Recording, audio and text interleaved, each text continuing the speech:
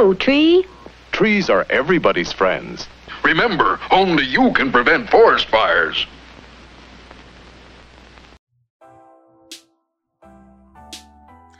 Welcome to Garden Views. Interesting conversations with interesting people who have done and or are doing interesting things. So sit back and enjoy.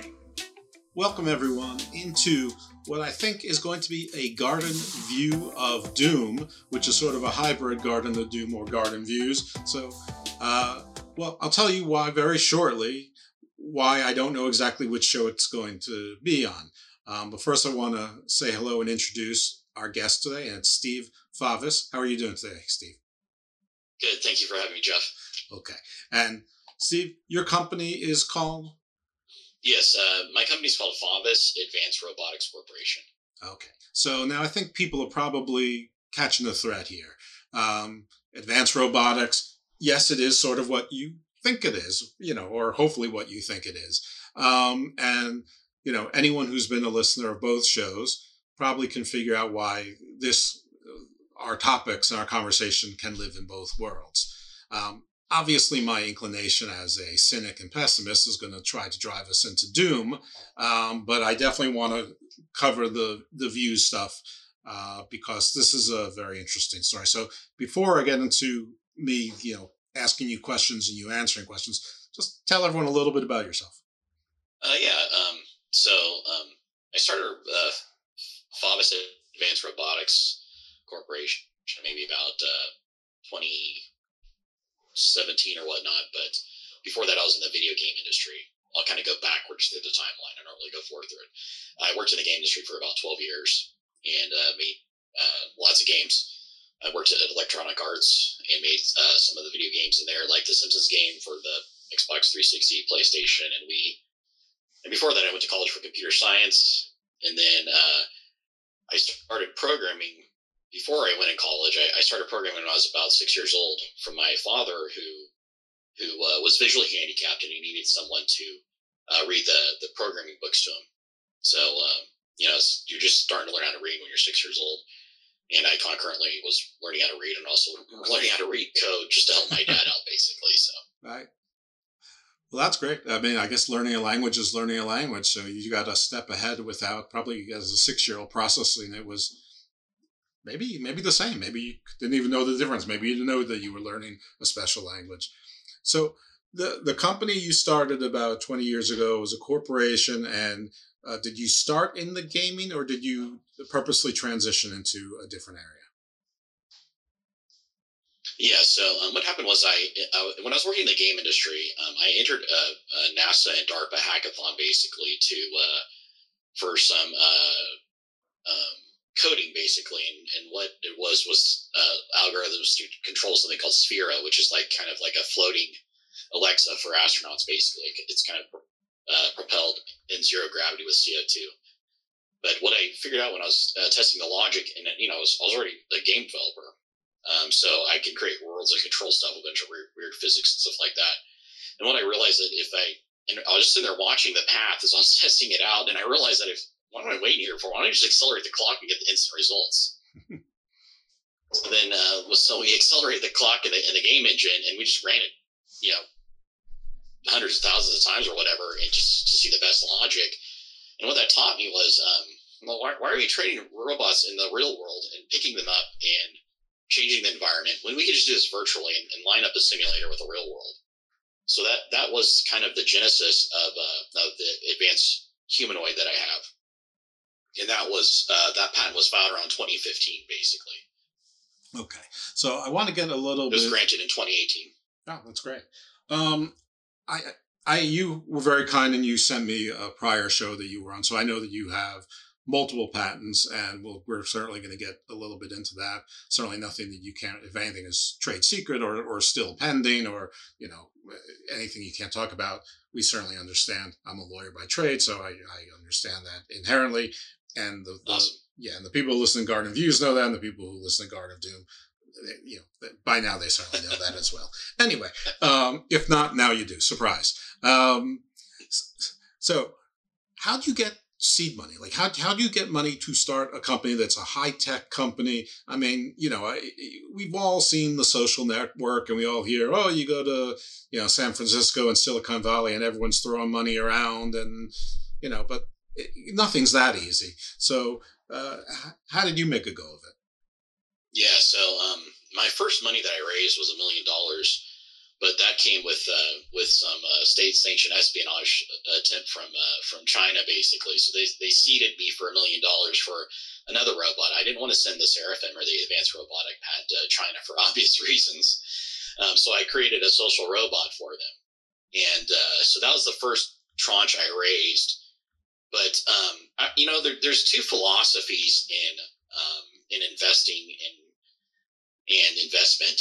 One of them comes from pure finance people, and I'll regress to a thread that Peter Schiff, he's kind of a gold bug finance guy. Peter Schiff said this to Elon Musk via Twitter. He's like, if you're rebranding Twitter, why didn't you just build your own network? And it makes sense finance wise. Finance guys are just all about like, okay, what's the bottom line? How much money can I make? How quickly can I make it? Is it going to happen? But innovators think differently. Innovators, I feel like, I get the sense from maybe Elon Musk is thinking the same thing. I don't want to speak for him, but I feel like if you're going to spend your time and energy on something, it should be something worthwhile and something innovative. But that's primarily what I think raises the capital, is not only an exciting product to work with and to develop and innovate, but also what it comes down to is story. I think that's the biggest factor. I think it comes down to story. A finance guy could crunch you numbers, say, oh, this, Twitter is worth X billion dollars or whatnot, but the way it fits, I'm just guessing what Elon Musk is thinking. Okay, we already have an existing user base. He uses it just for marketing or whatnot. I mean, it's a great public relations place for his company. So if you think about him paying for ads on Twitter versus buying Twitter and all the PR he did with Tesla, SpaceX, and whatnot, that's extremely valuable to him. And I don't think like Peter Schiff or these finance guys see that. So I think for the most part, other than stepping onto an economic espionage seed funding from China, the one thing that I've learned is it's still about story and connecting to the right people. I even met Mark Tarpenning when he and he told me a story about pitching Tesla originally, and how he met Elon Musk, and basically what it came down to was him just trying to meet the right people. Networking is really important. And number one, I think another big landmine to not step on is these pitch events and startup events where you have to pay to pitch. Mm-hmm. I think that's the world's biggest scam. I think if somebody has money and they're interested in you, they're going to find you, or you're going to find them. And it's you should not have to pay for introductions. That's one big thing. But also the bigger picture on what I'm doing is hardware based. Software can really be duplicated and copied by larger companies. If you make a software company nowadays, Microsoft or Amazon or Google could duplicate it or whatnot. But hardware is really hard to duplicate, clone, and copy, and there's still a significant amount of investment that starts that. I think a lot of people that invest in hardware know that. So there's a lot of stuff. There's this whole fundraising thing is a huge issue. But for the most part, I'm moving my business from California to Texas because of the economic incentives in Texas versus running a California business, basically, and all the property theft that people are getting away with there now, basically. But let's put a pin in that. Let's put a pin in that for a second, because there's a few things I will ask. First, the robot is Seraphim, like the level of angel, like the highest angel. Yes, that's correct. Yeah. It's a fire angel, I believe. It's also in multiple scriptures: Hebrew, Islam, and also Christianity, of course. Obviously, the Seraphim are supposed to be like God's fire angels or high-ranking angel or something like that. So. Well, I know that they are, I know nothing, but I was told, in fact, as recently as yesterday, by someone who does know, that the Seraphim are the highest in the 9 choirs of angels, that they are they are 9 of 9, or not, or 1 of 9, whichever you call closest to God. And all this time, I thought the Seraphim and the archangels were the same. Nope, wrong. Or at least according to this one individual. So anyway, but I love the name. The other thing is, how does one stumble upon Chinese espionage seed money? I mean, there's a story there that deserves more than a sentence. Yeah, exactly. So, after I'm really good at like visualizing my ideas because I worked in the game industry, 3D modeling background. Of course, I started programming when I was really young. I see things technology-wise. I can reverse engineer really quickly, or I can innovate. I have a pretty creative mind. I can innovate ideas. And I did something really stupid. Number one, I published my provisional patent online to get attention to raise capital. Right? Do you work in intellectual property law? Or? I do, but I don't do patents. But I know enough to understand what you're saying. But yeah, you're not supposed to publish your provisional patent. You're not supposed to publish them in general, but I was just saying, hey, this is what I can make.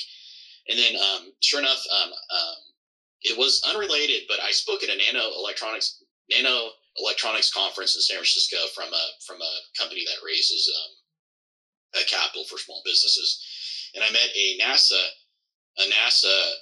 nanotechnologist there, and he was very interested in the company. And then he said he could find me money. Basically, it turns out that most likely he was an agent to extract technology, paid agent to extract technology from America, basically. So he found Chinese money from Shenzhen, basically. And he was not. He's from India. He's not American, but he supposedly did work for NASA. I can't validate those credentials because if you want to validate if somebody works for NASA, you have to pay NASA money to verify their employment, which doesn't make any sense to me because anybody can say they work for NASA, sometimes they want to pay that $300-400 or whatever. So, well, if they're listening, maybe if they don't want, robot technology and advanced technology getting to China because China invested under the pretense of it being NASA brokered, then maybe they should change their policies. Yeah, exactly. Yeah, he was retired from NASA at the time, but he did work at NASA he's supposed to be working in nanotechnology and whatnot. Okay. But what happened was, I'm not an attorney, obviously, and I did not recognize that he engineered a 50-50 board split in our board of directors, which is between me and him. And how do you make a vote when there's a 50-50 split? Right. You can't have a board that has an even amount of numbers, right? That doesn't make any sense. No, it does not. Yeah, for an attorney or somebody who works in business or what, but for a technologist, like, oh, okay, this is fine. It doesn't make any sense. I didn't know the power of the board until later on. So this is a very hard lesson I had, obviously. So. Well, there's an expression that says, good judgment comes from experience comes from bad judgment. Yeah. That's true. That's right. That's a good expression. Yeah, for sure. Yeah, definitely. I definitely learned a lot about balancing the board properly. Anyway, absolutely. So he engineered a 50-50 board split. The company was unable to make any decisions. Obviously, I wanted to go left and he wanted to go right. I felt like he was undermining a lot of my decisions, the equipment we needed and stuff like that. He shut off the internet. Or actually, he wasn't paying the internet bill. He just stopped paying the internet bill, and then we get an investor come in. And then, of course, our technology relies on the internet at the time. Indeed. And sure enough, what happened was, I don't know if you know much about investment finance, but we had a convertible note with Shenzhen Film, basically. It was a $1 million investment. It was like 5% interest, but the maturity date was 15 months, which is not a big deal if you plan on doing a Series A round. And then the company valuation would be agreed upon by the board of directors, which would have never happened, obviously. And then if we didn't have the cash to pay back the note, then they would just get stock in the company at whatever valuation the board agrees upon. But the board never agrees on anything. Then you're just at deadlock, basically. So, right. The worst case scenario, they would have just ended up owning some of the stock, and they most likely, they were part of the iPhone supply chain, believe it or not. So later on, Department of Commerce banned them from trade. The FTC banned Shenzhen Film for using Uyghur slave labor on the iPhone supply chain. So they make, camera modules for iPhone, and Right. they have plenty of money, obviously supplying Apple. And then Tim Cook is trying to cover this stuff up, saying that Apple isn't making iPhones from slave labor, which they were. The Department of Commerce put in it's called an entity list for export controls on O-film because they're using Uyghur slaves for making parts. So it's actually against California law that now I researched. You're not allowed to support companies or receive money from companies that are doing slave labor, which is what Shenzhen O-film was doing, obviously, because they're in China. So that's kind of the summary of what happened. Is that how they were gotten out of your hair, so to speak? Did the FTC sort of boot them out, and they had to sort of leave with their? That's the funny part. That's the funny part about this. I maybe 10, 15 years ago, I had full faith in the FBI or whatnot.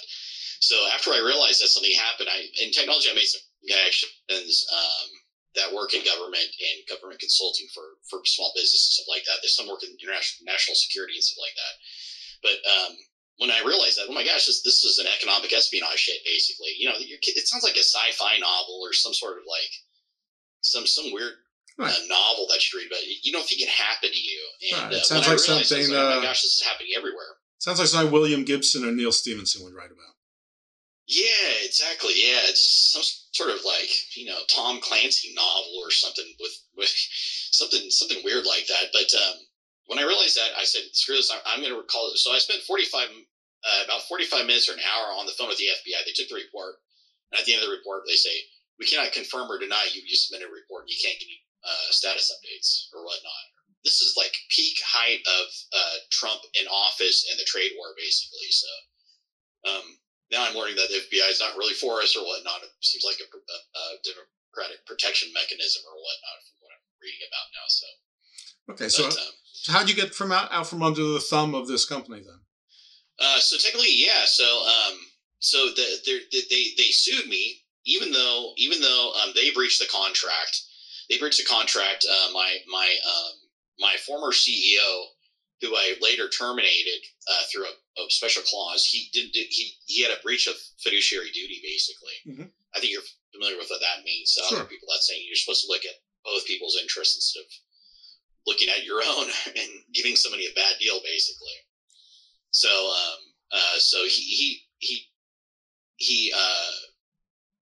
there's a breach of fiduciary duty. He tried to assign the patents and send the venue to Shenzhen O-film for a lawsuit that basically happened. So there's a huge fraud claim right now coming from Shenzhen O-film.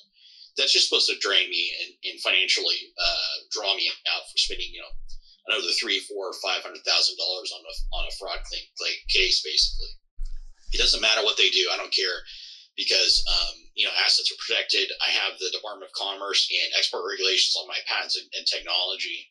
And at worst case scenario, if they continue to want to go to trial, that's fine. I'll just declare bankruptcy and have my my company handle all that stuff and protect my personal assets and stuff like that. So whatnot. But so they're not quite out of your hair, but you've got a strategy. But no, it's not on my hair, but it's a civil action or whatnot, and it's really sad that I could be spending the next if I have a choice between declaring bankruptcy and spending zero money, basically, or fighting the lawsuit, which is completely based upon lies. And the technology I made for them was solid. I designed a beautiful robot. I made two products for them, basically. One of them was already cloned on the Chinese market called Clear Mirage.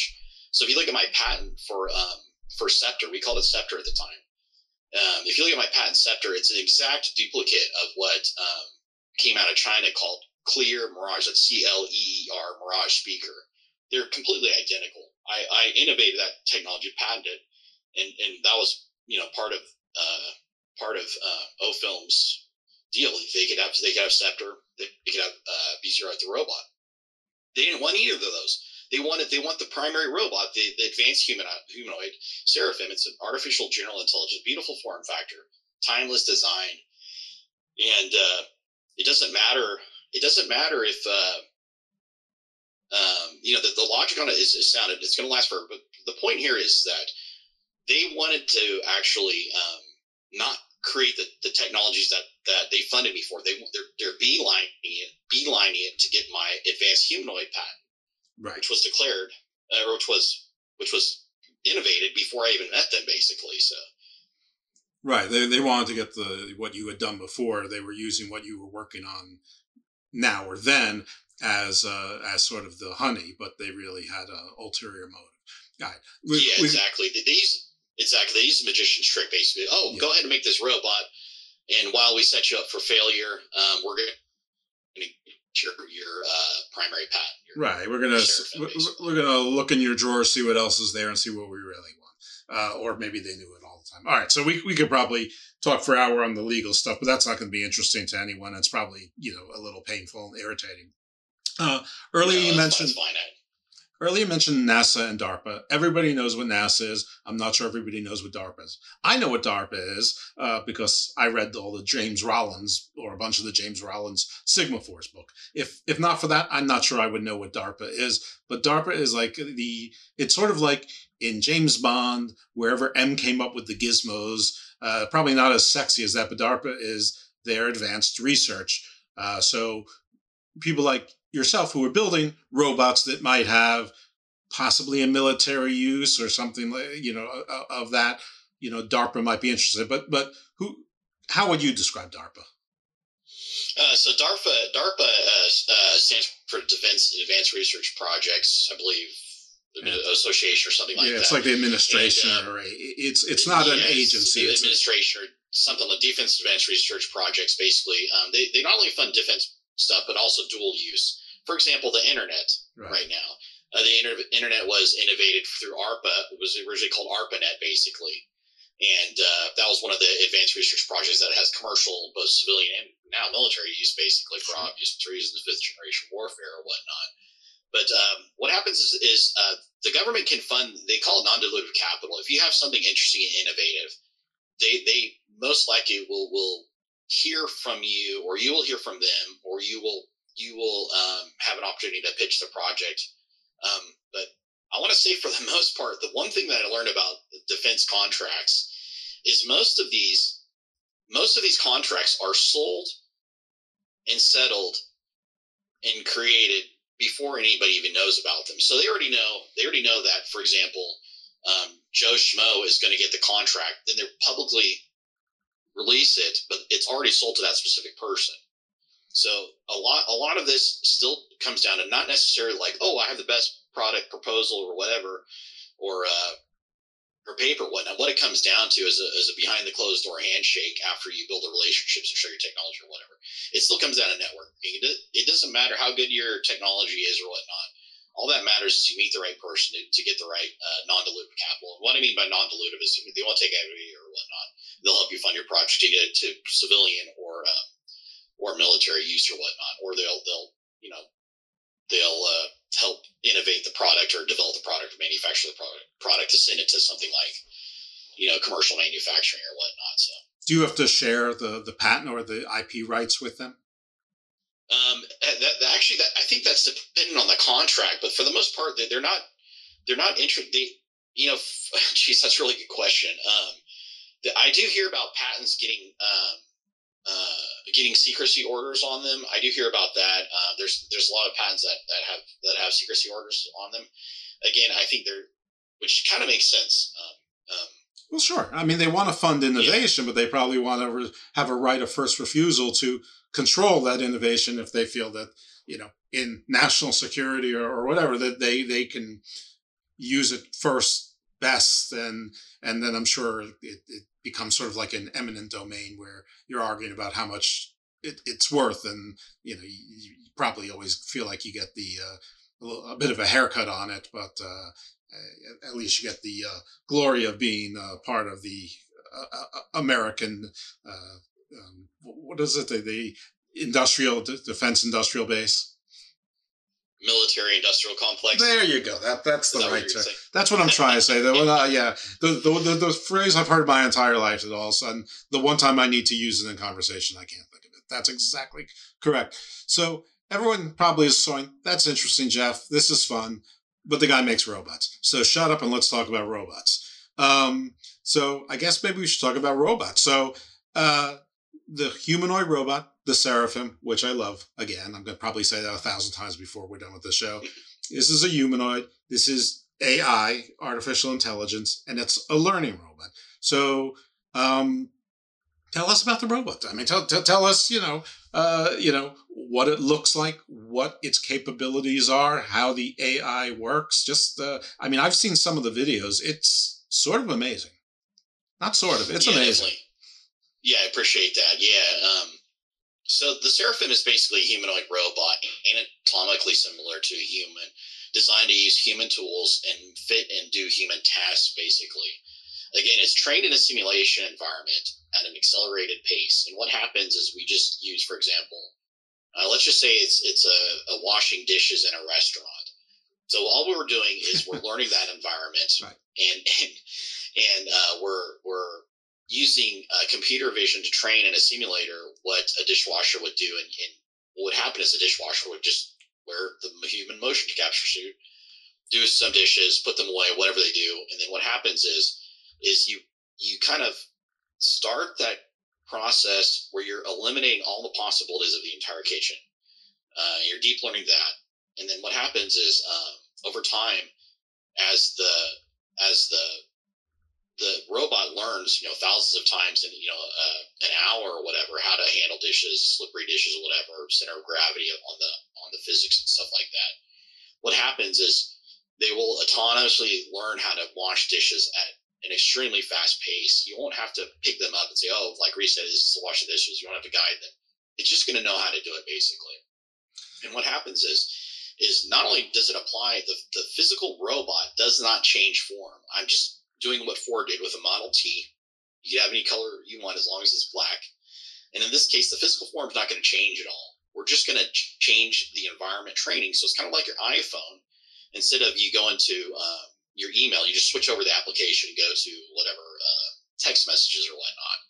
And it's the same concept here. What it is a universal robotics platform. I consider artificial general intelligence. And what happens is it's a standard platform that we could have, nearly infinite learning on, in a sense that we don't have it learn all tasks, but we switch the application over to reduce system resources or the AI model over, for example, to do different tasks or whatnot. So what happens is we're not creating one robot for picking strawberries, washing dishes, fighting fires, fishing, or whatever. We're doing one robot that can do most of the tasks as good or better than a human, basically. Now, it's not going to compete with high-speed manufacturing like you see coming out of a Coke bottle. You specialize high-speed machines like a Coke bottle factory or something like that, or bottling factory. I don't know that fast. Right. But for humans, it won't require breaks, maybe 2-3 hours a day of charging, and then those 22 hours a day are going to be used for work, basically. So you could actually make someone. Nothing against dishwashing, but dishwashing, it's probably a minimum wage job. It sounds like you could train it in multitasking and be like Rosie the robot from the Jetsons, for those of you who are old enough to remember that. Which I imagine is, obviously the rich would have that first, and as economies of scale tend to be, 100 or 120 years later, everybody has it, and somebody's, there's other economies built. I imagine, though, that this is just proof of concept to show that you can train the robot to do multiple tasks, like firefighting. I mean, if you can have robots fight fires, they can probably go into more dangerous areas than people. Of course, they're not going to die. They can probably withstand heat better and longer. They probably are stronger and can hold larger pumps and hoses with higher pressure, I don't know. There's probably a whole host of things that they could do. I mean, obviously bomb disposal and things like that. So that sounds extremely useful and wonderful. But of course, what everyone wants to know is, when do they become the Cylons? When do they become the Terminator? When do they become iRobot or HAL or Ultron? I could go on, and I probably will. If they can keep learning, at one point, do they not learn that they cannot exist with humans, or we're destroying the earth, or we're horrible cockroaches, or we kill each other. That whatever it is, the Ultron solution. The only way to save the earth is to destroy you all. How does that happen? How do you have the Robocop failsafe in there? Yeah, that's a really good question. I think there's so much fear of AI and AGI or super intelligence. There's so much of that going on there right now. Number one, I may be the only one in the world that can make this technology. So far, I haven't seen anybody make anything close. I saw Tesla's robot. It was not anything to show off. Basically, I was not impressed with Tesla's robot. Number two, if you can innovate this thing, if you can figure out how to make it, chances are you know how to control it. And it's that case with me. Number one, this thing is going to stay in a simulator. Number two, it's not going to have infinite compute. There's still limitations on compute. There's a I want to say a thought that I want to say it's a logical error in the sense that they think the AI people think that don't know how to make good AI, and the laymen think that they're just going to push a button and it's going to learn everything and come to these conclusions, kill all humans, whatever, control the economy, whatever. That's a logical fallacy. Number one, it's the computational resources to get to the point where there's a self-preservation built inside the machine. And I want to say that in itself is something that has to be built intentionally built inside the system. What a more likely doomsday scenario is with AI, AGI, superintelligence, is the weaponization of something like swarm technology that just goes into an area or city and kills all warm targets, basically. That's the scenario I'm most worried about. So I'm not too concerned about I don't think anybody has the capabilities or the computational resources or the know-how to make something as complex as the human brain. The human brain is so unique. It has quantum physics, quantum elements, quantum properties that we don't understand. We don't understand brains. We don't understand DNA. We don't have the computational resource to produce that stuff. So I am not too concerned about anybody creating anything artificial that's better or faster or smarter than a human being at everything. But for my technology, what happens is it's only trained and it only works in a certain area. And then that has to be trained on every single area. Now, to load up every single area in the universe onto an AI model, that's asking too much for any computational resources. I don't care if you have every cluster in the world, every CUDA cluster, whatever. It's not going to happen. So my AI is trained in a simulator. And not only that, but you're observing it in the simulator, watching it in the simulator. It's designed to mimic human behavior and actions, but in the long run, it will be able to learn its own environment when it's trained properly. So I want to say the logical fallacy is that it's going to start concluding things that are created, I want to say synthetically, artificially, or through phobias of people who are scared of spiders or whatever. In this case, I think there are phobias of AI or something smarter than them that could potentially be smarter than them. And I think a lot of that is being played upon for clicks and stuff like that for the most part. But on my technology, it's always going to have to be taught and trained to do a certain specific task. It will learn stuff like physics environments and like how much does this cup weigh when it's empty? What are the angles that I can pick it up from and stuff like that? That's fine. But to come to the conclusion that, like, okay, I don't feel like working, or for example, I think one AI phobe or fearmonger said, "Oh, you have atoms I want." It's not the case. If there truly is a super intelligent robot that can create stuff like that, chances are it's going to be able to create matter from nothing or whatnot. Okay. But I think that it's going to want to take our atoms from our body because of the resources it could use. It could use them for what? I mean, to think that to apply the human psyche on something artificial or synthetic or super intelligence, that is a huge naivete. And it's so easy for people to say, these robots are going to kill us, or it's the end of the world. It's so easy for people to say that, but it's a huge logical fallacy to think they could go that far. The biggest thing to fear about on this planet is not artificial general intelligence. It's the human being. That's the thing to be scared of, and the psyche behind it. But applying that psychology to something that hasn't even been invented yet, or even close to it, or nobody has the capability of doing it, to apply that psychology onto something that you don't even understand or can't even create is completely foolish. I'm almost tired of hearing about these phobia people that are getting hundreds of thousands of Twitter followers and likes or whatever. It's like it's literally like an ingrained fear that I feel like they need to talk to a therapist about.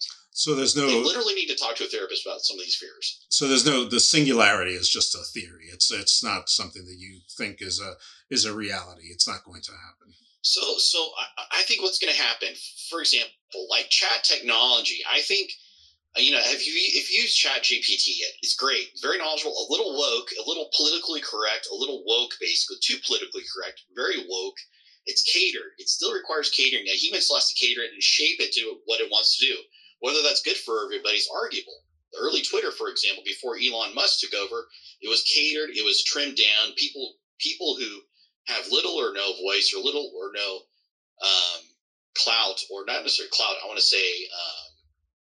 to say there was government censorship and cancel culture happening in Twitter, Facebook, all the above. This was happening. The Supreme Court stopped the Democrats from being able to censor social media now or whatnot. But for the most part, where was I going with this? The singularity. That's right, the singularity. So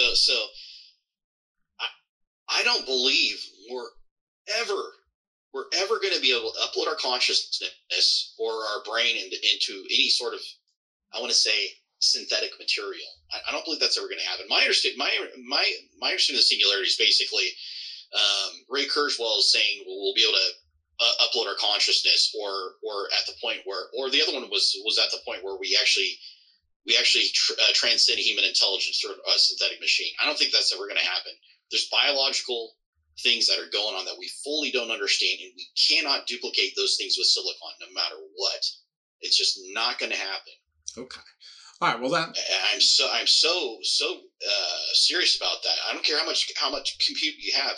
We're never going to be able to duplicate synthetic or natural biology onto silicon. It's never going to happen. So the robot will not have a sense of self-preservation and some imperative. So if you train it to have a self-preservation, if you train it and you teach it how to have self-preservation, it's possible.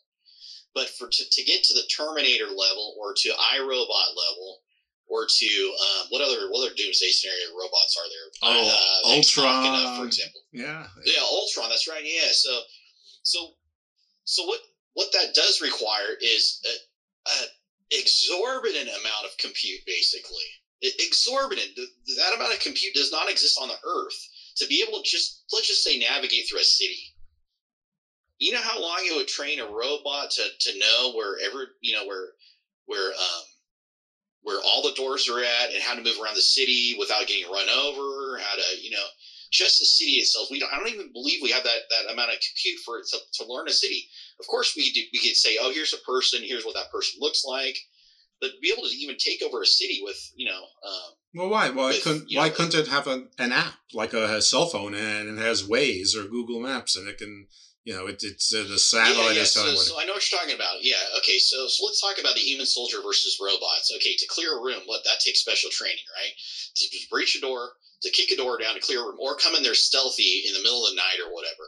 That takes a significant amount of training. Okay. Yes. If you're isolated to a certain area, or you train in a certain area, that's a very small area, that's fine. But Age of Ultron level was like planets and, solar systems, right? Or something like that. It was huge. I think Age of Ultron was actually still just Earth, but I think Ultron basically absorbed the entire internet, basically. Yeah. I do believe that some spyware, Trojans, malware, or whatnot can you can use AI for fifth generation warfare or interfering with networks. Port act, that's fine, but to get it to 3D print itself and build itself and stuff like that, unless it's a very specialized factory, there's so many conditions.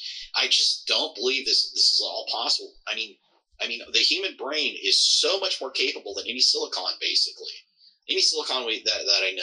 We're going to get back to this kind of doom shortly, but it's great. I love it. It's great. Oh, I do too. But since it's partly garden views, I have to get back to where we put the pin in, which was the boring stuff, but not boring to me, and hopefully not boring to the listeners. And that is, what were the factors in California that were not good for your business, and what were the things in Texas that were good for your business that inspired you? We're going to get right back to regular human business economic incentives and disincentives as to why a company picks up and leaves. Yeah, definitely. So the trigger that did it for me was I almost died of COVID in UC Davis Medical Center. I have contacts that were giving me in that work in healthcare. They have some technology that's not completely released or whatnot. And what happened was UC Davis was refusing me, the care for COVID that normally works. And they almost killed me, basically. It took 4 months out of my life to recover mentally from it, and also physically from the COVID. Basically, wow. The healthcare is subpar in California. Kaiser Permanente, the board of directors is ran by business administrators, not by health practitioners. I don't think in any healthcare organization, I don't think you want non frontline workers or experienced people with patient care controlling the direction of the corporation. I think that's the biggest mistake you could ever make. Health is probably the most important thing that any of us have, and saving money or shortcomings on when we just print our money.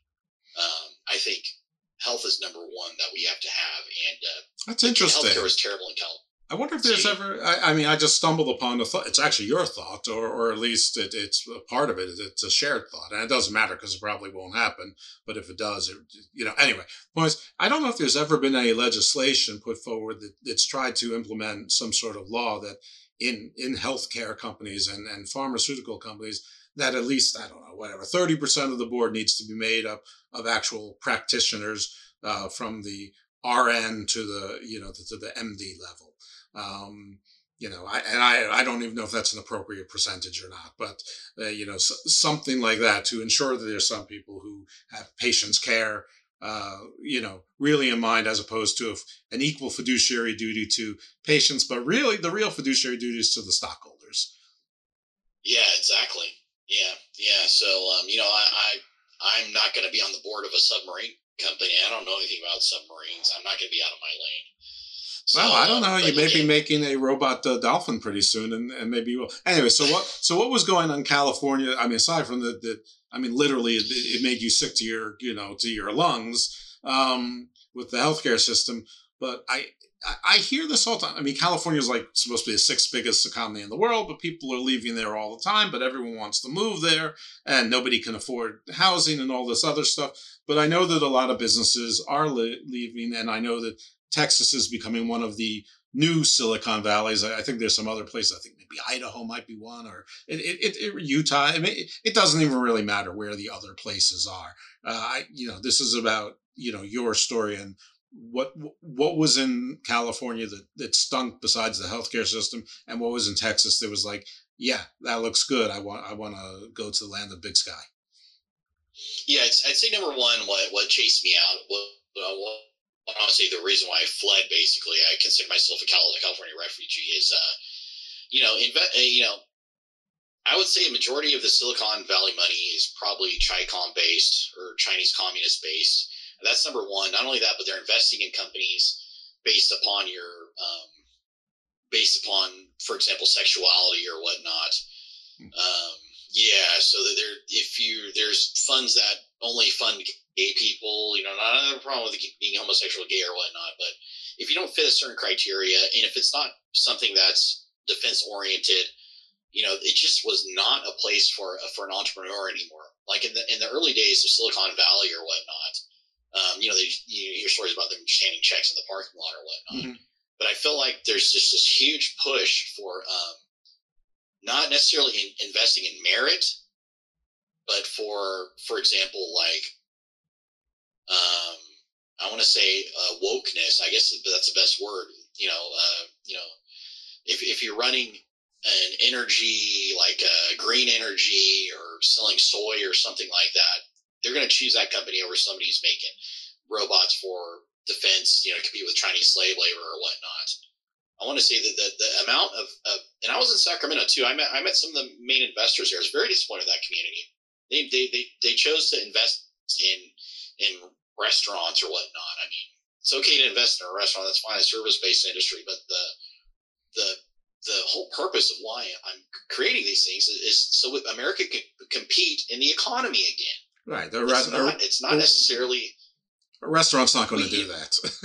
No, it's not. It's just a safe bet. Okay, yeah, well, you can sell beer, make money off of beer every night, but I mean, is that really going to make a difference in the world? Yeah, no. They're placing a safe bet basically, and I was really disappointed in that investment community. In Sacramento and Silicon Valley is very disappointing too. Again, if you're not on the woke side, they're just going to certain types of people.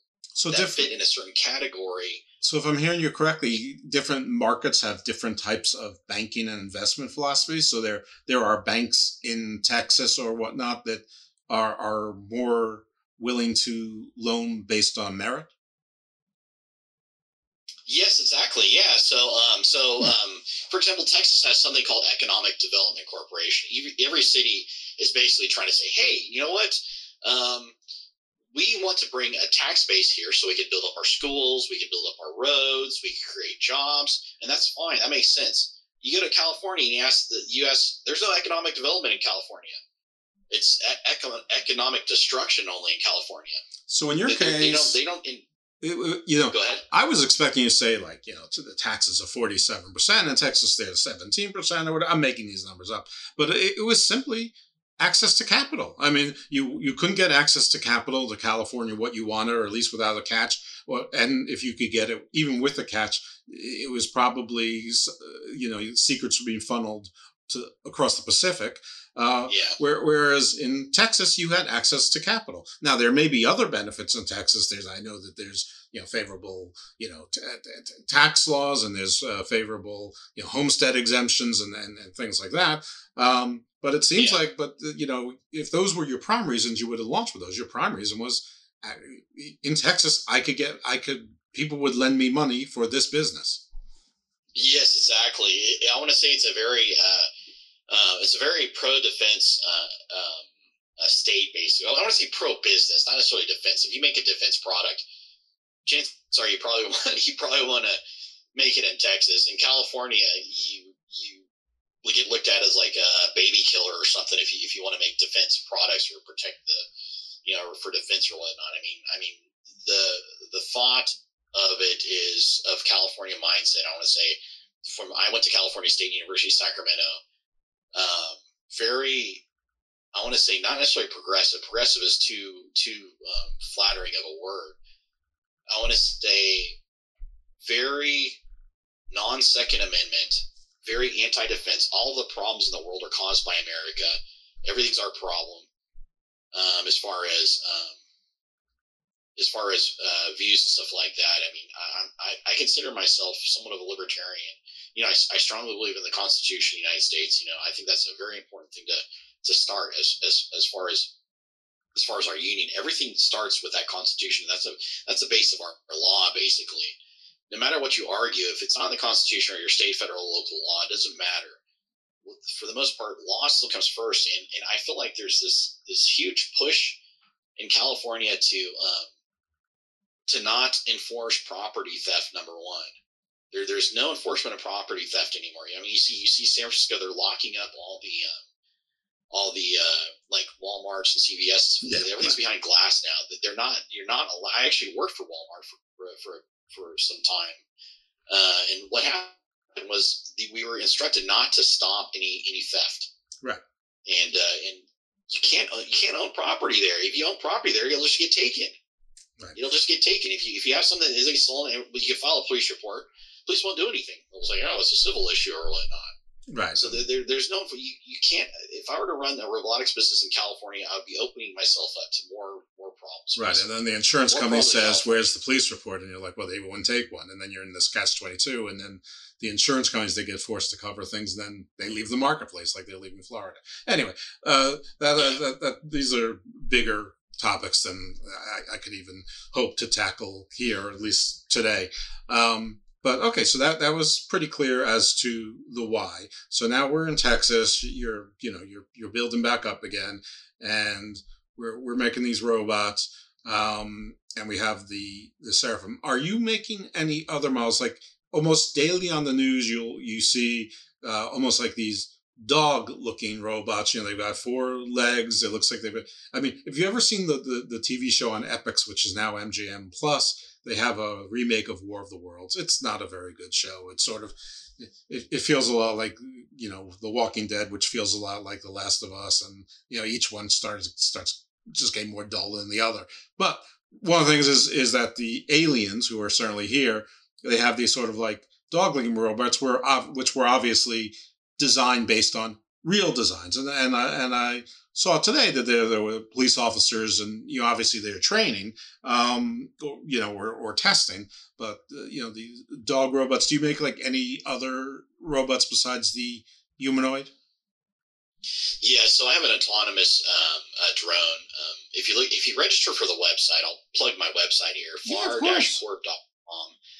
FAR-CORP.com. You can see a patent pending called we call it Wraith. Basically, it's a VTOL autonomous, which means vertical takeoff and landing autonomous drone. Basically, it's got a 360 camera on it, and it's got some capabilities in the patent, which include cloaking, basically. So, a bird of prey, a Klingon bird of prey exactly. There. Yeah, exactly. So I have some technology that can, basically within visual range hide stuff, basically, and that's a side story, but I won't get too much into that. But for the most part, the Wraith is an autonomous drone. It could be, there's various form factors on it. There's a larger one and a smaller one, different sizes, basically.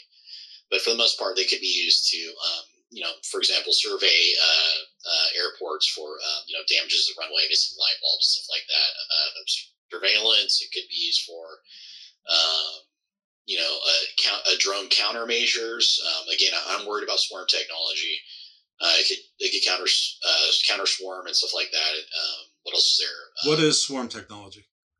So swarm technology, I think it's important for listeners to know that swarm technology is basically, I want to say, multiple autonomous.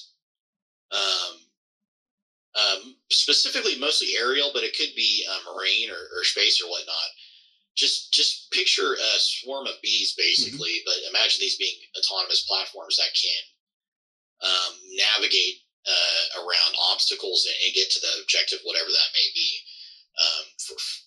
I really believe that swarm technology has made the personal firearm or the small arms obsolete. I think a good enough swarm technology could literally take out a platoon with rifles and stuff like that without counter drone defenses. And I think the counter drone defenses we have are very weak right now. Well, Ant-Man would agree. So what kind of weaponage, what kind of arsenal would the drone have? I mean, I guess anything.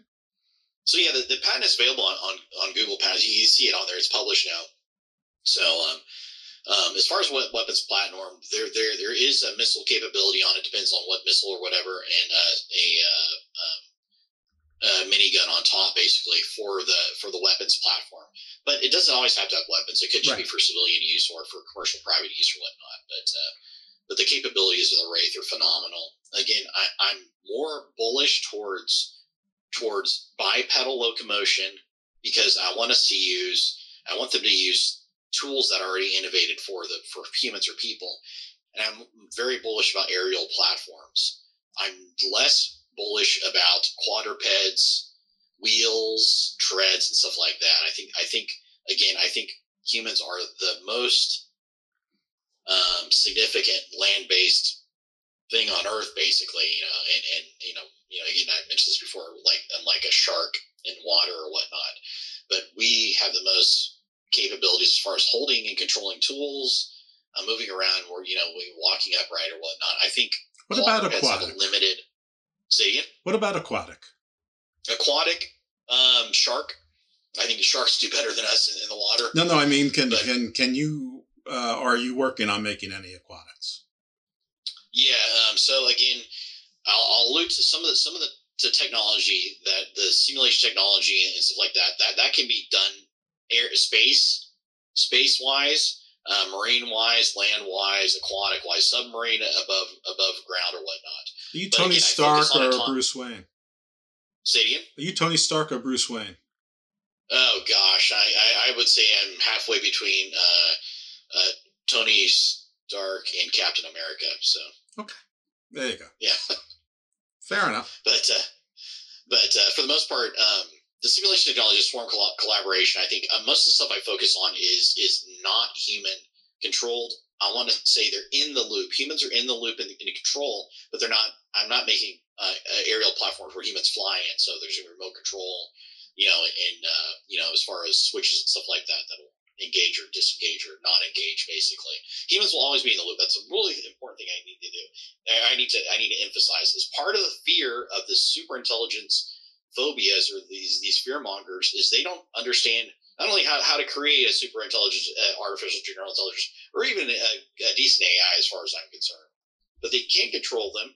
And if you always have to, when you design them, you always have to have a fail-safe in them, such as locking them in a simulator, observing them in a simulator, and have humans watch and inspect them and just cater them, basically.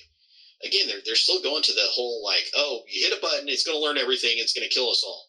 That is the biggest logical fallacy in science. PhDs should know better than this. And all these PhDs there's so many PhDs that are huge fear mongers. Well, let's step back from the fear mongering, and let's presume that you are correct, that these things are a long way away from learning that, but they can learn the tasks that they're trained to do, and as long as you don't train them to, eviscerate us, they will not, or at least the white hats. What applications other than, I mean, obviously the ones we're talking about sound like they could be warfare or policing even, or counterterrorism, security. What about space? A lot of people, you're a friend of mine, Elon Musk, and mine because I want to be a space magistrate, and a space magistrate needs its space marshals, and its space marshals maybe might have to be Seraphim. I don't know. That could be something here. But is there a way to train either, your existing models, prototypes, whatever words are appropriate, or to build models that can, function in space, repair satellites, work on space stations, but more importantly, help to build and prepare those forward bases, those living habitats on the moon, Mars, where, all the places that the dreamers are trying to get us to, that it's going to be really hard for people to build things. And everyone tells me that 3D printers can do this, that, and the other thing. But I mean, at some point, the 3D printers can print something, but they can't put something anywhere. And someone's or something's going to need to put things in a certain place. You can't just have the 3D printer spitting out domes and just hoping they all land in the right place, unless I really misunderstand 3D printers. Is this something you're looking at as maybe applications in space commerce? So my long-term vision is I don't believe that humans belong in space. I mean, not necessarily like on a planet, but I don't think we're genetically or physically capable of being in space for an extended period of time. Not only the isolation, but the risk of the hazards of space, basically. Whether you get motion sickness a lot. Astronauts are perpetually taking motion sickness medicine. Right. Your muscles deteriorate, your bones. Yeah, the muscle atrophy, the bone atrophy.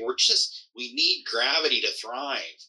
And the great part about having an autonomous robotics platform that is shaped like a human and can fit in human spaces and can fit in, for example, a human spacesuit, for example, is we could send these things out there with zero risk to human life. There's no risk to human life. Basically, we send them out there. We train them. We train them in the simulator. Train them on the space station. We train them on the space shuttle, whatever. And we train them to build these platforms out there, like on an asteroid or maybe Mars or the moon. Even I don't know why Elon Musk is going to the moon anyway. Why is he going to the moon? He should go to the moon too. So he's skipping the middleman. I don't know. He's a disruptor. I guess so, yeah. but for the most part, I think these things. I think these autonomous systems that I'm making, the Seraphim. I believe they will help us get space-based manufacturing, space-based life support set up, basically for humans to get farther out, basically in space.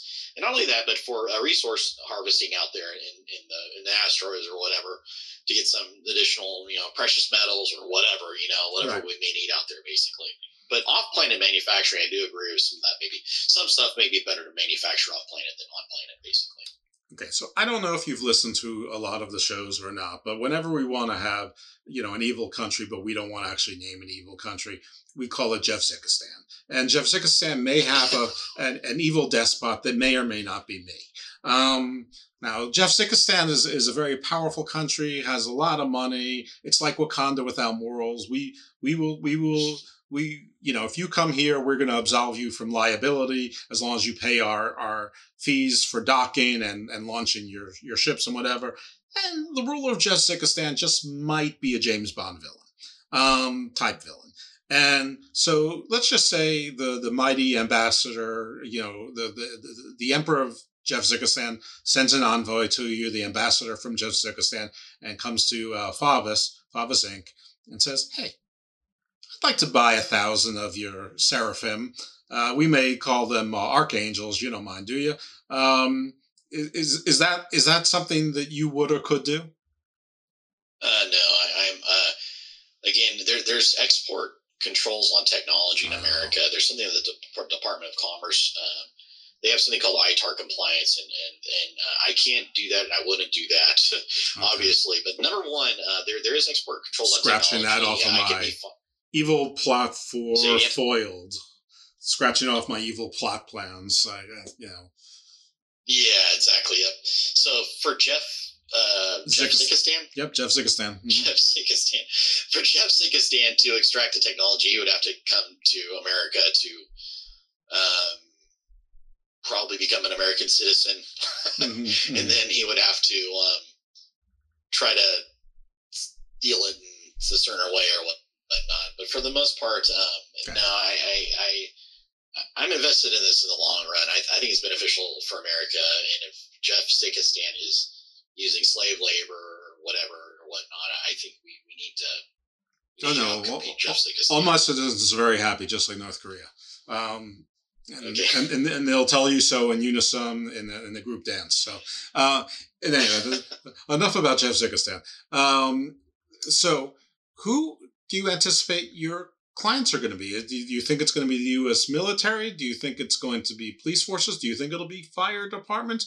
Do you think it'll be something, maybe I'm too lofty, but maybe it will be, cities will have, and it will have construction and sanitation and routine jobs done by, these robots that can do things 24/7 with very little power. Get to those potholes no one ever gets to. Pick up the garbage timely, 24/7. I mean, I don't know. Maybe I'm too busy, in the Garden of Doom. Maybe I need to get back into Garden Views and see that maybe there's a garden to be built here. Yeah, my favorite sectors are manufacturing and agriculture. America really needs manufacturing to come back. And again, these systems are designed to bring back manufacturing back to America. Again, nobody can compete with Chinese slave prison labor or whatnot. And again, the one thing that will set the reverse that gap is basically autonomous systems, AI manufacturing or whatnot, robotics space. That's one thing that we could be and win manufacturing basically. And again, again, I believe the opposite of war is trade. It's not necessarily peace; it's trade. You want everybody to trade, have good products, good competition, and choices, basically. So I think once we have a good manufacturing economy established, and money's flowing, there's jobs and everything, I think a lot of world problems can be avoided. We could make nice products, export them, import other products or whatnot. But for the most part, um, I just want to say that we need manufacturing, and specifically agriculture. There's harsh shortage of agricultural workers in America also. So those are the two sectors I want to focus on. Those are my favorite sectors. Defense is more for non-dilutive capital to blitz to a refined prototype and whatnot. So, but manufacturing agriculture number one, I think that could set the precedence for a stronger economy or whatnot. But, do you mean the manufacture of the robots themselves? I want to say, for example, let's just say there's a Ford factory and they have automotive painters, right? Mm-hmm. They're probably using robots now or whatnot, but still, the person that controls that robot is still a painter. They still have experience as far as mixing paint, the type of paint, the troubleshooting the paint or whatnot. If they control a robot, the chances are they're going to be controlling that robot that they will most likely always have superior knowledge of how to control that robot and tell it how to paint, how to troubleshoot the paint, whether, if there's a mistake or whatever, for whatnot. So what I mean is manufacturing in the sense that assembly line manufacturing anything that where humans are doing something dangerous, boring, or safety hazards like like carpal tunnels or back injuries, these highly repetitive jobs that kind of take the soul out of a human, basically. That's what the robots are designed to do. Basically, they're designed to take those jobs. Again, they're not taking away jobs. The people that know how to do those jobs are going to be supervising them, watching them, basically. So the enhancement of these, like for example, automotive painter or whatnot, is going to be phenomenal as far as their power, as far as what they can manufacture, how much they can work, basically. So again, they're controlling the technologies, these robotic systems, Seraphims, that they know the trade already. So they're going to be monitoring. They're not going to be doing the painting themselves, but they're going to be making sure that the robots are doing proper stuff, kind of like a canine handler. A canine handler and his canine, basically. So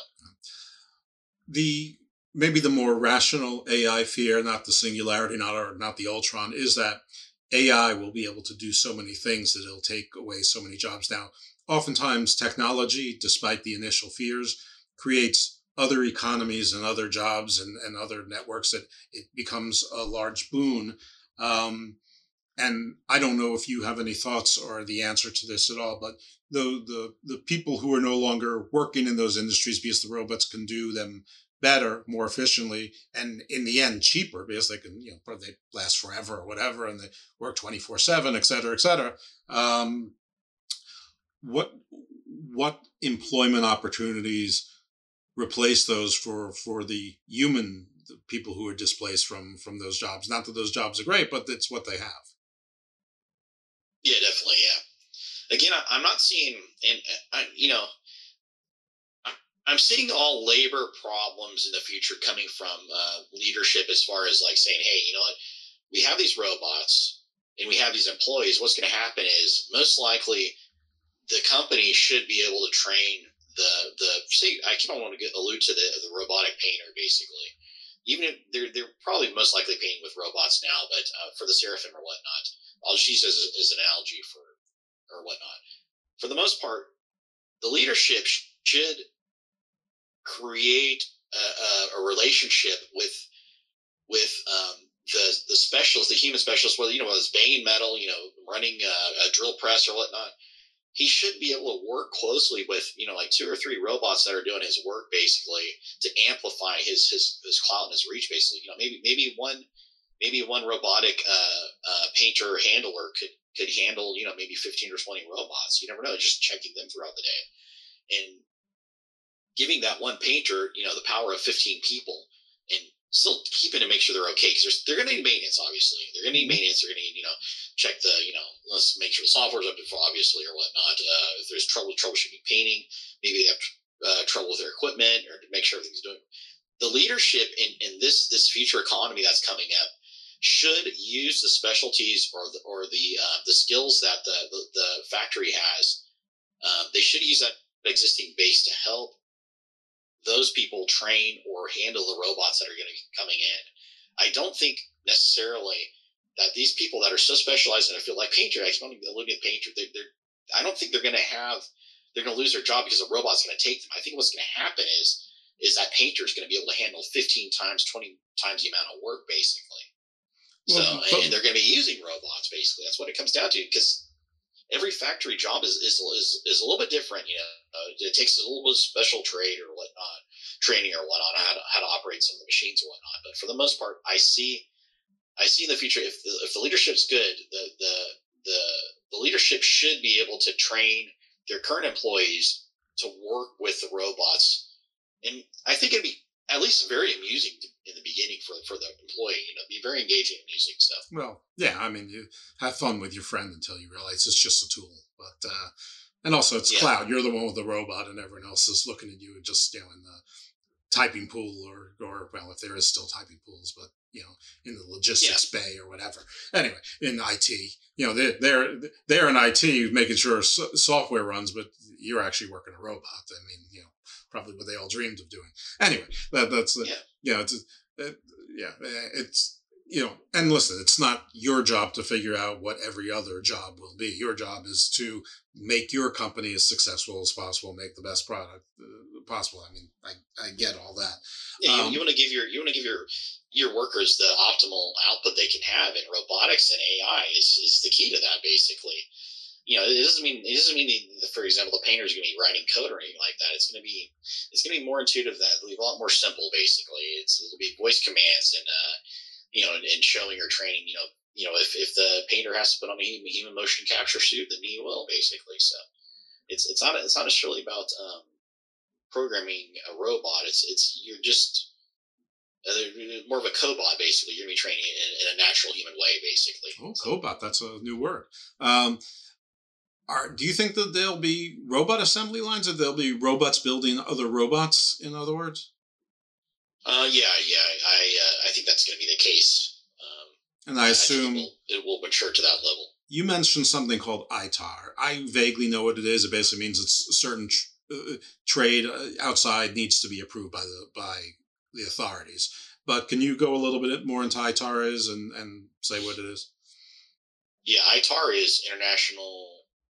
I think it's like trade of arms or international trade of arms and regulations. It's under Department of Commerce. But what it basically means is there's certain parts. For example, like I think the training I got from my Department of Commerce was there's certain parts that can be used to make weapons that we don't want used against us. And there was I believe it was it wasn't a solenoid. It was an electronic part that could actually be used. It's used in MRIs, I think, but also it has a dual use. It could be used in MRIs, and it could also be used to create a nuclear reaction in uranium or something, uranium or whatnot. So we have to make sure these parts that can be used against us, which is now almost all. I want to say all electronics now. A lot of electronics can do some damage now. With what you buy on Amazon even today. But some parts we just don't want to. We don't want to enable an enemy country or a country that could use weapons against us. And ammunition's obviously, firearms obviously. You can only export them to certain areas, and you have to ask the Department of Commerce for permission to bring certain technologies, physical stuff. I think it's even like blueprints or designs or whatnot. I agree with these things. But ITAR is basically the international. I think it's a regulation, mostly arms related stuff. But there's stuff that you may think are inert or not that cannot be used in a weapon making. But Department of Commerce knows all this stuff. What kind of weapons they're making? For example, I think in Iraq and Iran war, they were using cell phones to detonate bombs or whatnot. So there's certain, I want to say, gyroscopes and accelerometers that have so much precision in them that they could be used in weapons, basically. I think there's some export regulations on those, but for the most part, you usually have to go to the Department of Commerce and say, "Hey, this is what I'm selling, or I'm manufacturing, I'm making. What is my trade status? What is my export control status or EAR, export administration regulations?" You kind of have to run it by them, which I agree with. I think it's great. I'm glad we have this. No, I am too, but a little bit's a little bit of bullshit, and I know this because I had a prior show and it dealt with the situation in Ukraine. And, there's certain drones that you can't send to Ukraine without there being approval, but there's others that you can. The Ukrainians have figured out how to turn those into basically military grade drones. But they're basically the same things you can buy for your 7-year-old at a toy store online or whatever. But I guess the point is that at least near term, this will be America first. I mean, Americans will be building these. It will be American factories, American technology. Yeah. I have absolutely no plans on ever exporting this technology out of the country. Okay, now So this is America first stuff. Yeah. Let's go back to Jeffzikistan. But this time, Jeffzikistan has invaded its neighboring country, Nisistan. Everybody loves Nisistan. And Jeffzikistan just woke up grumpy and invaded. How far are we from being able to send, I don't know, a brigade or a company of Favis Seraphim to kick, to basically do it? It took Desert Storm to get Saddam Hussein out of Kuwait. That you get Operation Nisistan Freedom using robot infantry. Yeah, in my humble opinion, for robot infantry, the bipedal stuff. Don't limit it to infantry just because I used the bad word. It can be the air infantry. Yeah, exactly. For the aerial platforms, it depends on how much you can manufacture, how quickly. That's based upon manufacturing capacity. Same thing with for example, bipedal robot infantry. I think this is going to happen internationally. I think it's going to happen. We might as well just make the best ones to begin with. Okay. But I would say. I would say on maybe 25 acres of land, I could churn out 200-300 with a well-fitted facility. I could churn out maybe 200-300 robot infantry in a week, basically. And would they have to be trained, or would, if one robot trained, that somehow the information could be shared to all of them? Yeah. So let's say Jeffzikistan. Jeffzikistan? Yeah, that's fine. Jeffzikistan. Let's just say Jeffzikistan is on the opposite side of the planet as me, and we're on Earth, obviously, right? Mm-hmm. Sure. So, and say you need 300 robotic soldiers. What could happen if you know the area of operations? When you package up the Seraphim or the robotic soldiers into a C-130, by the time they get to Jeffzikistan from Travis Air Force Base, their logic is already exported and the AI model is already done. So that's how quickly you can program them. So they do have a shared, intranet system or whatever it is, a neural network of sorts that once one learns the. Yes. So most of the heavy compute's done in a cluster. In intranet, and I don't put this thing on the internet for obvious reasons. But most of the heavy compute AI models. So say for example, Jeffzikistan is the size of Texas, basically. What are the long-term objectives for holding or defending or attacking Jeffzikistan or whatnot? So if you have that operational data as far as where something's located at, and you can run how much you want to expend as far as infantry or whatnot, and there will obviously be an aerial and reconnaissance factor on this. So for the most part, it could learn a certain area depending on how much you focus on. But if you have enough people training them and enough robots,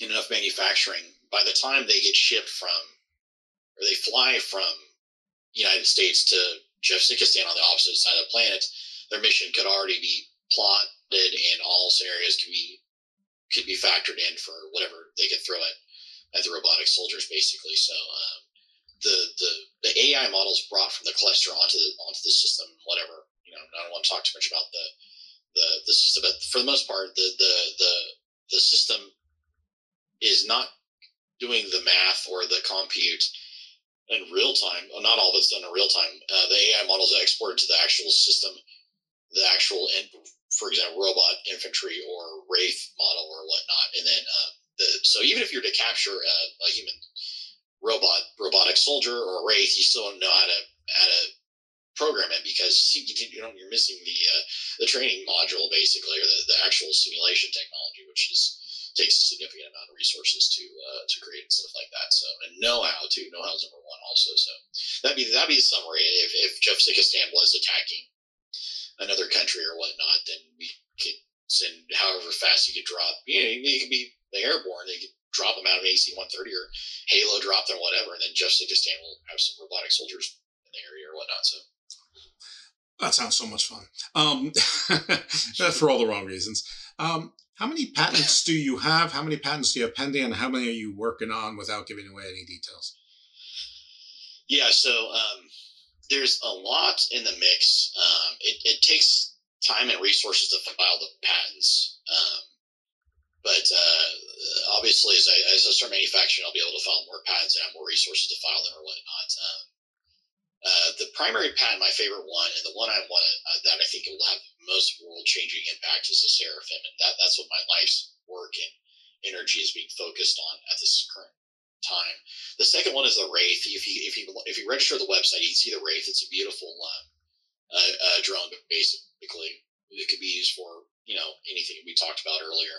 I also have an autonomous driving patent. I think I have a better training mechanism and a better philosophy than Tesla does. I've used Tesla's autonomous driving systems before, but what the autonomous driving patent does is it enhances human vision on top of the AI training or whatnot. So you literally have a full-on heads-up display from, I want to say, 180 degrees left and right and forward to see where your GPS is at instead of looking at your phone or whatnot. So you can see in snow, cloudy, ice, dark, or whatever, you could probably drive without headlights on if you wanted to. Okay. So the computer vision enhancement that the AI already sees is actually broadcast on the screen. So the computer will show the driver what it sees, which is thermal, infrared, or whatnot, not only RGB or whatnot, but it can save a lot of lives as far as the road and visibility, basically.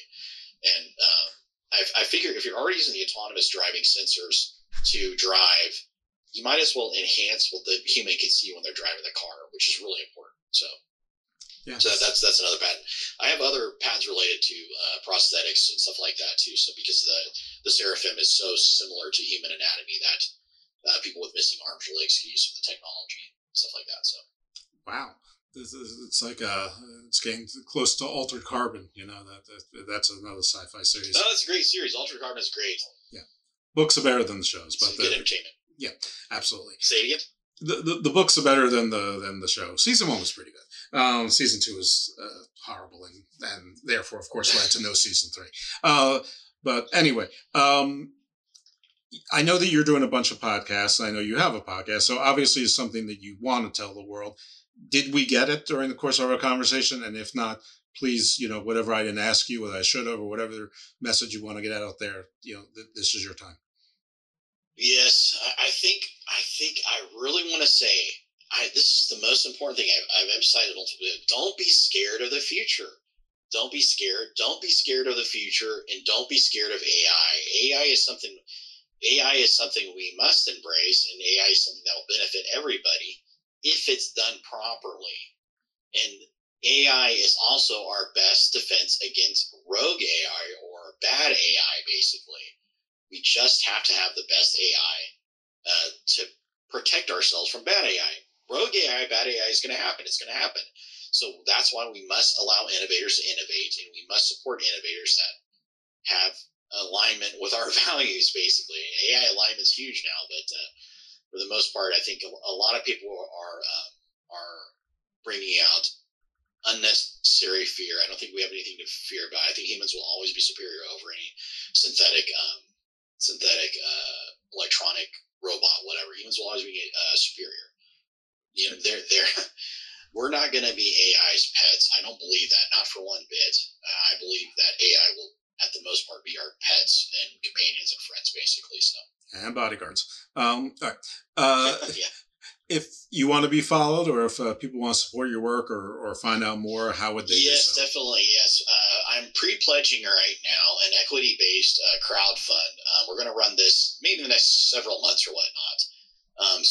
Equity-based crowdfunding is kind of like what Kickstarter was, but instead of just getting a product, what you're going to do is you're going to get equity in the company. The company is a high valuation because of the patents granted and patents pending. So there's an extremely high valuation. I won't say it on there right now, but in the next year and a half or 2 years, we're going to be manufacturing these things. And if you want to visit the website, I highly recommend you join our newsletter. That's far-corp.com. So far-corp.com, far-corp.com. That's a primary website. Sign up for the newsletter, and then you'll be the first to know when the crowdfunding campaign happens. I also have a show mostly around futurism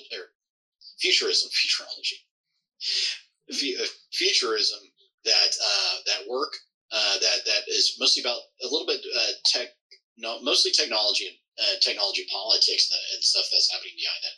That's MrRobots.com, MISTER, not MR, MISTER, robots.com, MrRobots.com. And my Twitter handle, I like Twitter now that Elon Musk took it over and there's not a bunch of bots and attack bots that are saying that attack you for saying that. Twitter seems to be a lot better now. It's a lot more calmer. So I encourage people to go on Twitter. And also, my name on Twitter is @Steve, STEVE, and my last name is pronounced Favis, but it looks like Favis or Favis, FAVIS, @Steve, FAVIS, or @Steve Favis. That's my Twitter handle. Ping me on Twitter, and then you can also ping me on the corporate website. But again, I highly encourage people to actually, who are investing, please support American innovators. There's a lot of technology that is really important that is not being funded right now, or there is shortages in innovation. The amount of patents that are filed now are less than what's coming out of China. Well, is there a minimum or maximum investment? Say it again. Is there? For a $500 investment can get you stock in a company that has a very, very high valuation, basically. There's a cap of $5 million on the investment, so you have to get in before that $5 million is hit. Beyond $5 million, we have to cap it at $5 million because of SEC regulations for equity-based crowdfunding. Right. We're targeting $5 million as a cap, but after that cap is done, we can't take any more investment. So $5 million is the initial raise. I consider it a Series A raise. Most of the technology know-how is most of the 3D models are mostly done. It's just a matter of getting the equipment, which we're close to getting the equipment as far as relocating it. Well, I guess I probably should have been more specific. What is the minimum? I mean, can someone invest with $50, $100, or does it have to be $10,000? I believe so. The website. I believe so. Somebody can do that based upon a certain valuation. There's still some SEC regulation stuff I have to do before we launch, but I ideally want to pre-pledge it. I want to pre-pledge it up to $5 million. After we have that pre-pledge of $5 million, I'll just notify everybody. And on the first day, we should hit our goal of $5 million. And not only that, but what you're investing in here is literally world-changing technology. I mean, I can't underemphasize the importance of what I'm doing, the work I'm doing, and how it's going to affect everybody, basically, especially everybody in America for the better, basically. So, again, these are designed to compete against Chinese slave and prison labor. Not only that, it's going to give us the ability to spend more time with our family and loved ones. And not only that, it's going to get rid of repetitive work injuries, stress, and so much more. I mean, and the logic behind my patent, number one, the logic behind my patent is timeless. This is the way all robotic systems are going to be trained as far as we can tell. There will always be there will always be a simulation element in training. If you're not using simulation in training a robot, then you are way behind. There will always be a simulation element, basically. And there's always going to be that checking of the simulator and stuff like that. So for the most part, I really, really appreciate the support. If you can contribute to the website as far as your newsletter sign up or whatnot. But again, after we hit $5 million, I can't take any further investments without doing a traditional raise or whatnot. So the benefits of equity-based crowdfunding, you could pledge a small amount and get a high return on within any time. You can trade the stock out as much as you want, but it is SEC regulated. And again, it's instead of pledging for like something, you're actually getting stock in a company. And remember, this is the original purpose of the stock market. Today, the stock market is about trading. Robots are trading for you right now. Robots are trading. But what started Edison and all these other American innovations, this huge innovation phase in America, is these inventors were just able to go to the stock market and say, hey, this is what I make. I need this sort of amount of money. And they invest in them. They don't trade them. They invest in them. And investing is investment that will not only return investment, but it's not just trading based upon to make money off of the trade. This is investing in a company and invest in the mission of what we're doing. Basically, this is really important. This is a huge differentiation now. So the equity-based regulation crowdfunding gives that ability for the innovator to approach crowds and say, hey, this is the new stock market for me to get to this milestone or whatever, basically. So, all right, well, very cool. It's about investing in. Yeah. Go ahead. Well, this is my time where I have to remind the audience that this is not a financial advice show, and you should not rely on me even the guests for financial advice. And you should always talk to your own financial advisors, your legal and tax advisors, before you make any financial decisions. But very cool, very interesting conversation. I hope you had some fun. I tried to make it a little bit light, but to get both the garden view, the legal and the business and the sort of the mundane stuff. But still probably not part of the average listener's day-to-day life, if ever, and also some of the fun stuff. But you seem to roll with it just fine, and sounds great. We've all seen robots in movies and stuff, and then, I think that we as humans were sort of pre-trained to be optimistic about this as it is. So best of luck to you. I have subscribed while you were talking. So I'm looking forward to getting that newsletter, and I can't thank you enough for being on the show, and good luck with the task. Just not good luck getting to the 5 million before I get a chance to put a couple kitties in the bucket. But yeah, thanks a lot for your time and sharing your story and these really incredible things that feel like they're out of science fiction, but they're right here. It's science. Yeah, exactly. Again, I didn't innovate all this stuff. This is just technologies that already existed. I just put them together in this manner, basically, and filed a patent for it. Basically, these are all, you put them together and you get this stuff, basically, the humanoid and stuff like that. So, thank you for signing up for the website. Again, I really appreciate it. People just sign up for the newsletter, or at least just join me on Twitter and join me on some of the interesting discussion that goes on there. So. All right. But thanks for having me, Jeff. I really appreciate it. That was my pleasure. Yeah, you're welcome back anytime. All right, folks, thanks for listening. Hope that you enjoyed this. I think I'm going to put it on Garden of Doom, just because the length is more Garden of Doom length. But I'd say 50-50 both places. Give us a rating, give us a review, write something nice. But more importantly than anything else, tell your friends. This is a show that sort of defies a genre. So if you tell your friends, those personal referrals are more important than anything else. Anyway, thank you for listening, and you'll hear from us again next time in the garden. Maybe I'm colorblind. Don't know where I lost the colors. I only see black and white, come to think of it. But it all comes back when the moon gets low, dancing in the afterglow.